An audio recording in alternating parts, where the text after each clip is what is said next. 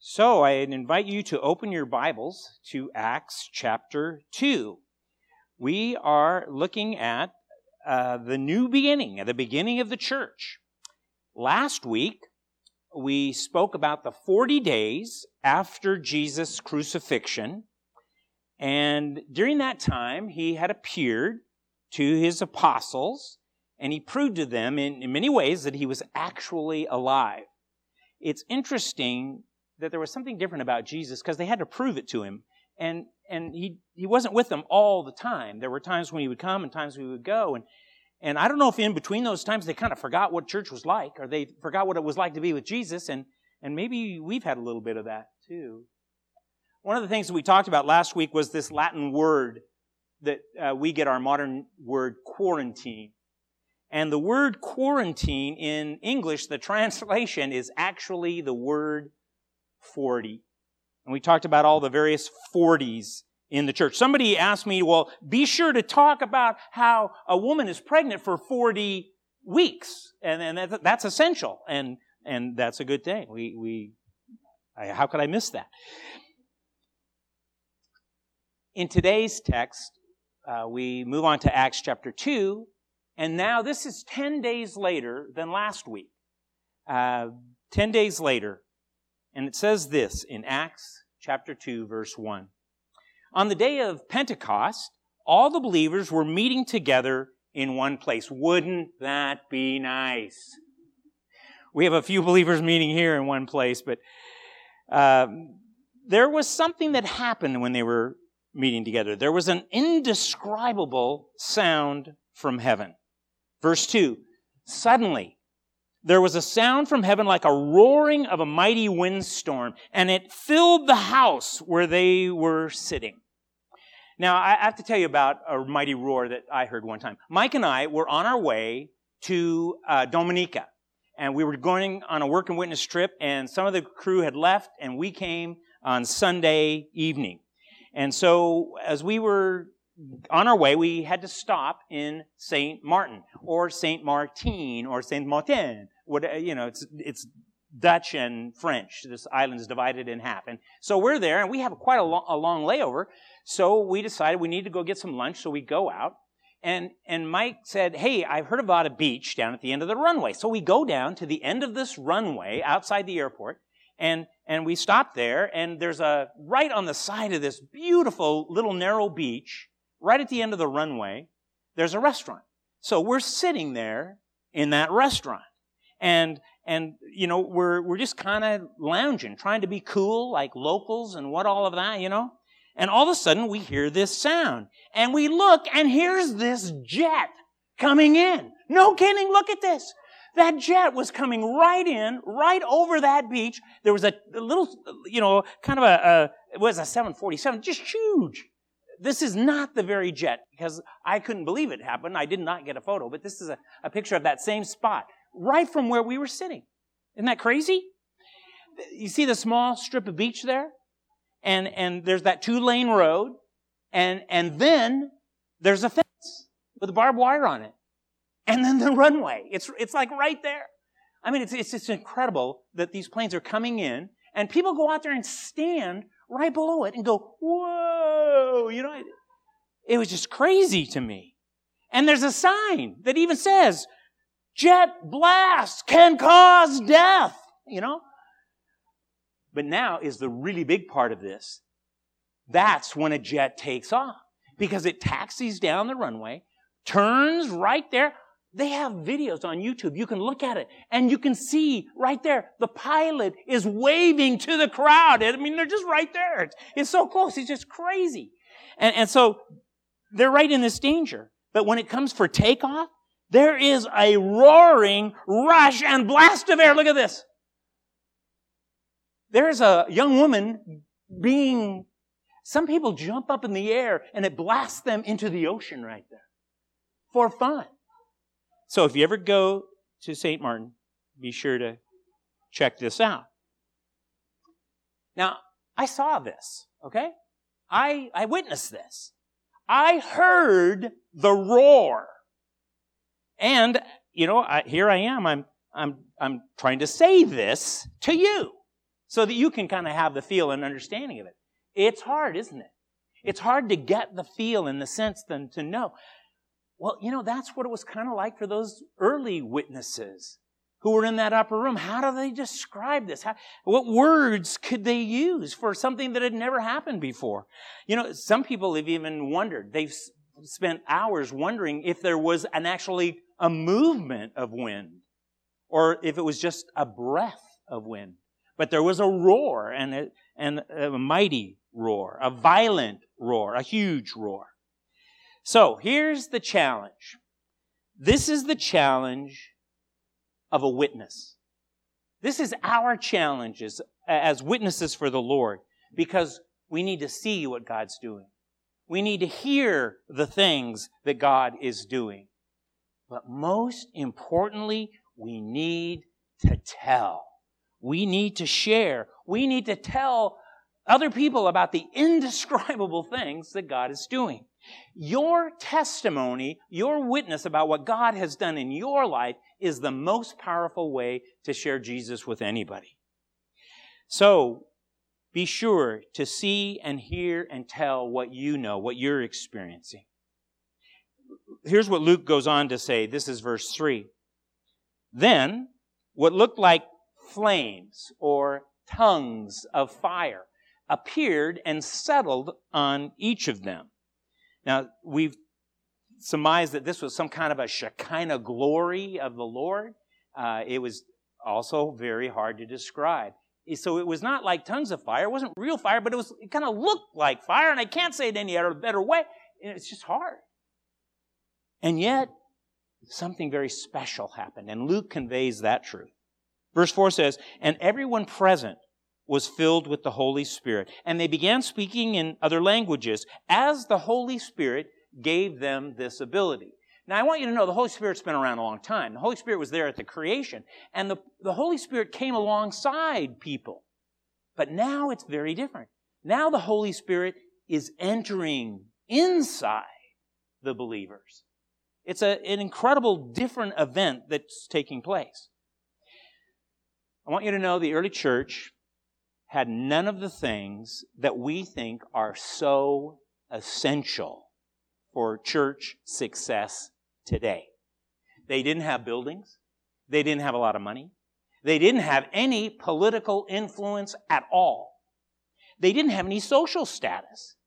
And yet that church won multitudes to Christ and saw many churches established throughout the whole Roman world, which basically was the civilized world of the time. How? Why? What happened? It was because the church had the power of the Holy Spirit, and it was energizing the church's ministry. So, know this. They were people with power who were ignited by the Spirit of God. And that same power that we sing about and that we talk about is available to us in the church today. Verse 5. At that time, there were devout Jews from every nation, and they were living in Jerusalem. When they heard the loud noise, everyone came running, and they were bewildered to hear their own languages being spoken by the believers. This is another miracle of Pentecost. Now, I need to talk to you about this whole word Pentecost, this idea of Pentecost, and what it means to us today. First of all, you need to know this. Pentecost is the birthday of the church. Happy birthday! Not just you. I mean, we're Plasnaz, right? As of May 17th, we are now 95 years old as a local congregation. But we're not talking about the birthday of our church. We're talking about the birthday of the church. We're talking about the universal church. And by the way, this is our 1,990th birthday. Give or take a year or two because they got lost track somewhere back in there, okay? So 1990, that works because it started in about AD 30. So if you do the math, that's how we figure numbers and all that. So happy birthday. Happy birthday, big church. So what about Pentecost? Pentecost, first of all, I want you to see this. It's a celebration.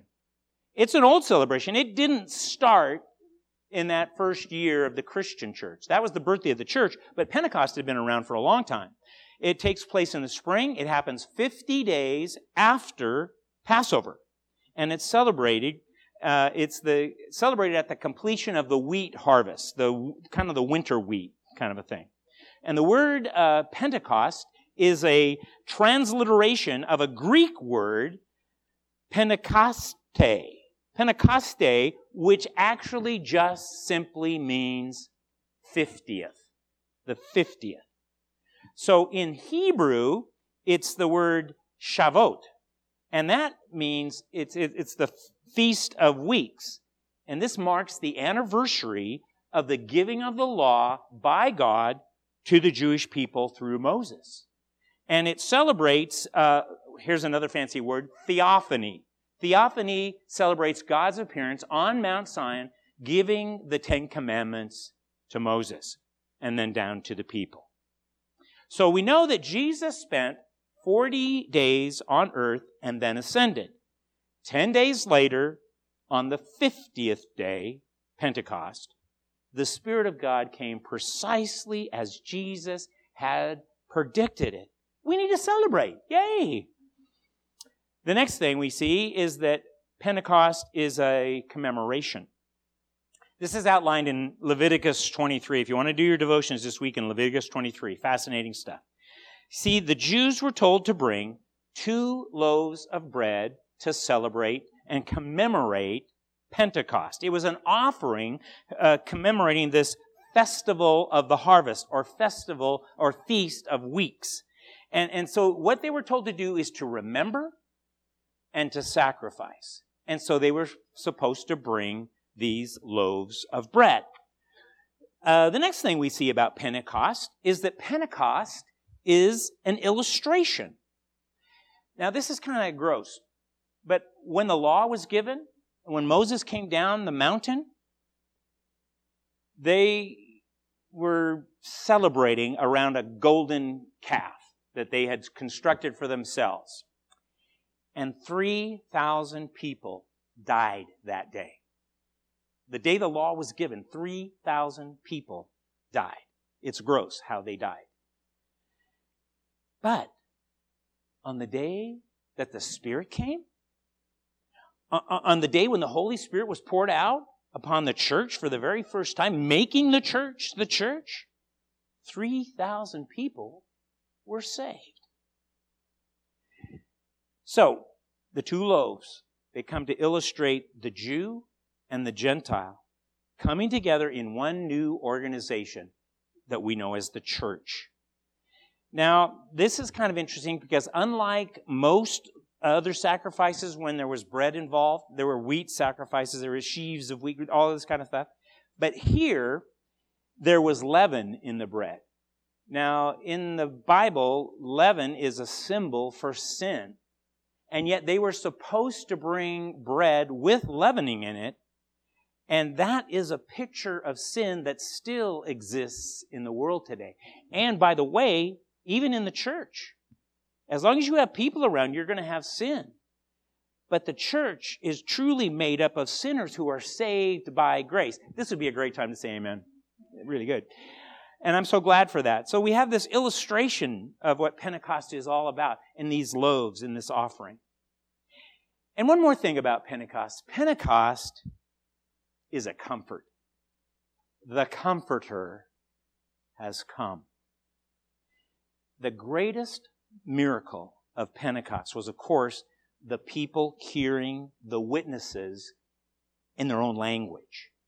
Verse 7, they were completely amazed. Now, how amazed is completely amazed? That's pretty amazed. And look what they said. How can this be?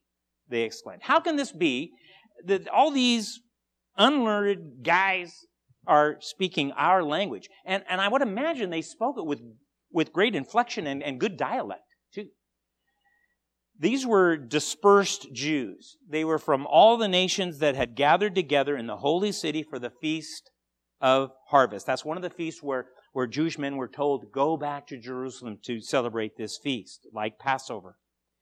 And so when they heard about what was happening there in that upper room, they gathered to see for themselves what was going on. What is this all about?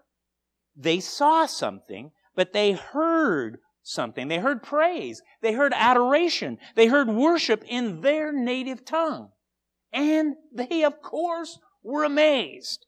Hey, what was even more amazing is the next part of this verse says, these people are all from Galilee, and yet we hear them speaking in our own native languages. They didn't speak like foreigners. They spoke like natives. We're going to skip down. The next part of the verse tells you all the places they were from, and read that if you'd like. But 11, kind of the second half of verse 11 says this. And the people are talking again. And we all hear these people speaking in our own languages about the wonderful things God has done. They stood there, amazed and perplexed. I love this. Here it is. Are you ready? What can this mean? They asked each other. What can this mean? That's a great question. That's the title of our message today. What can this mean? What can Pentecost mean? What did it mean for those people that day? We know that 3,000 of them got saved. What does it mean for the church today? Especially when many people are still kind of on lockdown, and we have a small group here today just barely opening up, and we're under the guidelines of the state. It's almost like we're the early church underground. What can this mean? What does it mean for the church to be the people of God and to share the love of God and the light of God with people today? How do we do that? What can this mean? What does this mean for you? This is a personal question for you. How do I be the witness God wants me to be? What can this mean? Well, certainly it means life. It meant new life. It meant eternal life. 3,000 saved, eternal life. It also means power.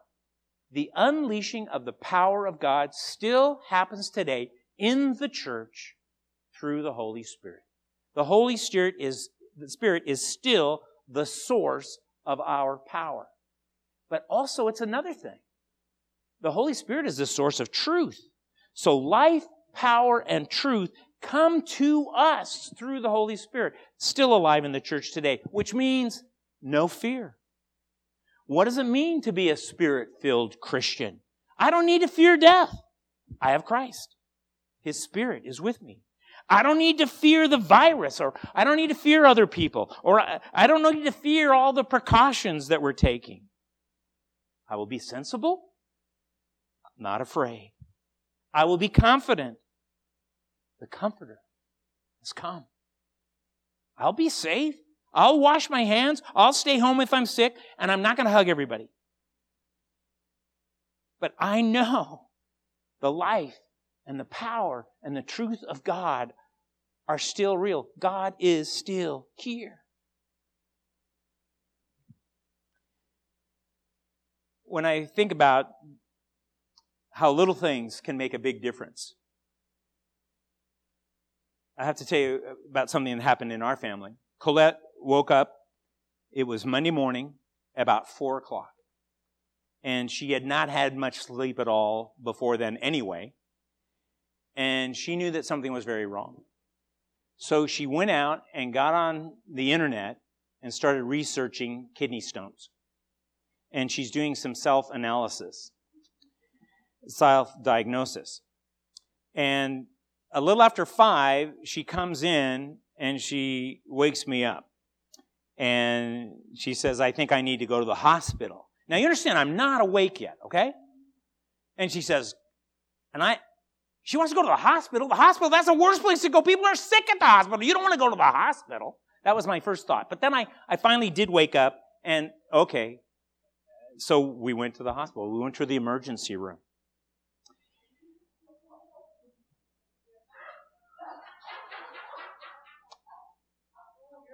evidence. We have evidence right here. So she had the most delightful nurse who started telling her the truth about kidney stones. And they said, we're going to give you this pain medication. And man, she got that pain medication. It was good stuff. Man, 5 minutes, woohoo, you know? She was feeling great. Well, not great, but way, way better. And then they finally took her in for a CT scan. They did the scan, and all of a sudden they come back a little while, and they said, well, sure enough, you have a kidney stone. And they knew how big the kidney stone. They knew what other stuff was going on all around in there. She got a whole list of things. Kind of scary when you think about it. So this nurse was talking to us and telling us truths. And that brought comfort even before the pain medication. But it was the pain medication that really brought the comfort. That little teeny calcium deposit in there was causing her great pain because the tube it was going down was not big enough. But somehow that medication made that pain disappear. Well, we're there at the hospital. Most of the staff has masks on. Colette doesn't have a mask on. I'm taking the picture on this one, so you can't see me, but I have a mask on. I have a mask on the whole time I'm there. They're afraid of me, and I'm afraid of, other stuff too. But they filled her with fluids, and the painkiller worked, and she gave them the sample that they needed, and we went home. And they said, a day or a week. You could take this photo down now so I won't get in further trouble. But we go home. And we get home, and she's wondering, man, what am I going to do? And the only treatment was to take ibuprofen, big doses of ibuprofen. And that would kind of relax that little tube and give some pain relief. And she doesn't even know when, but it's gone. Yay! We hope we don't see that again.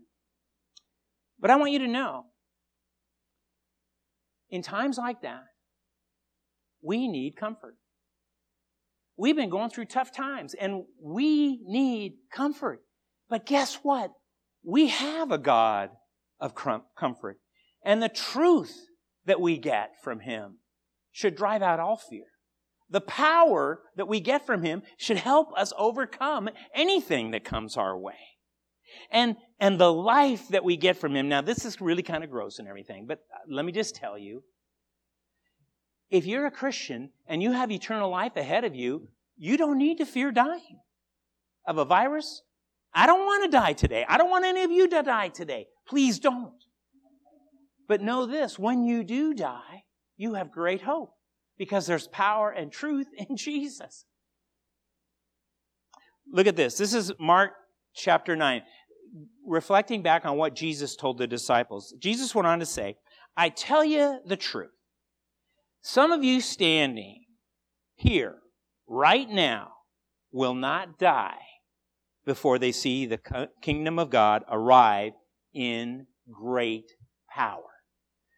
The disciples there, they thought an earthly kingdom was going to be set up. What was Jesus talking about? He was talking about Pentecost, the birthday of the church, the power of God coming upon them. Great power. And here it is, a little equation for you. Power and truth and life, you put those together, and that ought to give you great comfort. We ought to be comfortable in whatever's going on because God is with us. The Comforter has come. This too shall pass. The virus will be overcome. Our economy is going to get back on track. We will get back to normal, and it might be a new normal. But God is still in control because the Comforter has come. And it was 1,990 years ago, but it's still just as real and true today. Here's another passage of Jesus giving comfort to His disciples. This is John 14:15. If you love me, obey my commandments. And I will ask the Father, and He will give you another advocate who will never leave you. He is the Holy Spirit who leads into all truth.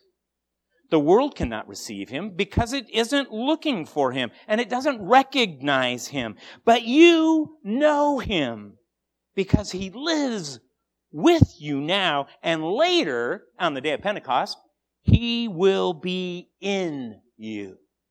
Notice that this is a permanent situation. It's not a temporary coming of Jesus showing up and seeing the disciples in those 40 days. It's not like the Holy Spirit worked at time here and place there. It's like always available to us right now. This word that our New Living Translation uses, the word advocate. Now, we probably don't like the word advocate very well. Mostly we think of lawyers when we think of advocates. And sorry, they don't have a very good reputation. But this word advocate, in the Greek, it's parakletos. It really literally means comforter. But it means also, it's translated in various versions as encourager. We need a comforter now, but don't we need encouragement too? I hope that you're encouraged just being here together today. We need a counselor. That word can also be translated as a counselor. A counselor guides people. A counselor tells people the truth so that they can make adjustments in their life. That's what the Holy Spirit does. It's like a holy conscience for us. This word has also been translated as helper. And isn't it nice when you're going through something to have somebody come alongside you and help you? Isn't it nice when you have to do something, you have a helper alongside you? And one other version translates this word as friend. What we need is a friend. And I want you to know you have a friend in Jesus. And it's through His very Spirit, alive and with you today, the Holy Spirit. So, what does this mean? You have power. The Comforter has come. He is here. Is He in you? Do you know that you have the Spirit of God? Let's pray together. Oh Lord, I just thank You for that wonderful day so many years ago when the church really came alive. Because the church, which is just people who follow You, was filled with Your Spirit. Oh Lord, do it again. Do it today. Do it right now. May we be filled with Your Spirit, with Your power, with Your life, with Your truth. And may we receive the comfort that only You can bring through that. Lord, I know there's people who are afraid. Give them truth. Give them comfort. I know there's people that are concerned about death and dying. Lord, let us know that our life is eternal. And Lord, help us to really believe that. And Lord, what we need is Your power. We can't go out and handle this stuff on our own power. We need Your power. So every time we go, every time we try to do something good for someone, Lord, let us just say that quick little prayer. Lord, help me. Be with me now. Be my friend. I need Your power. Thank You, Jesus. Thanks for being here, but knowing that it was right for You to go away at just the right time so that You could send Your Spirit back. And that has made all the difference. Thank You, Lord. In Your precious name we pray. Amen. One more verse, and I just want to share this with you. This is a verse we looked at last week, Acts 1:8. This is a great verse to memorize if you haven't got it down. It says this, but you will receive power. When? When the Holy Spirit comes upon you, and you will be my witnesses, telling people about me.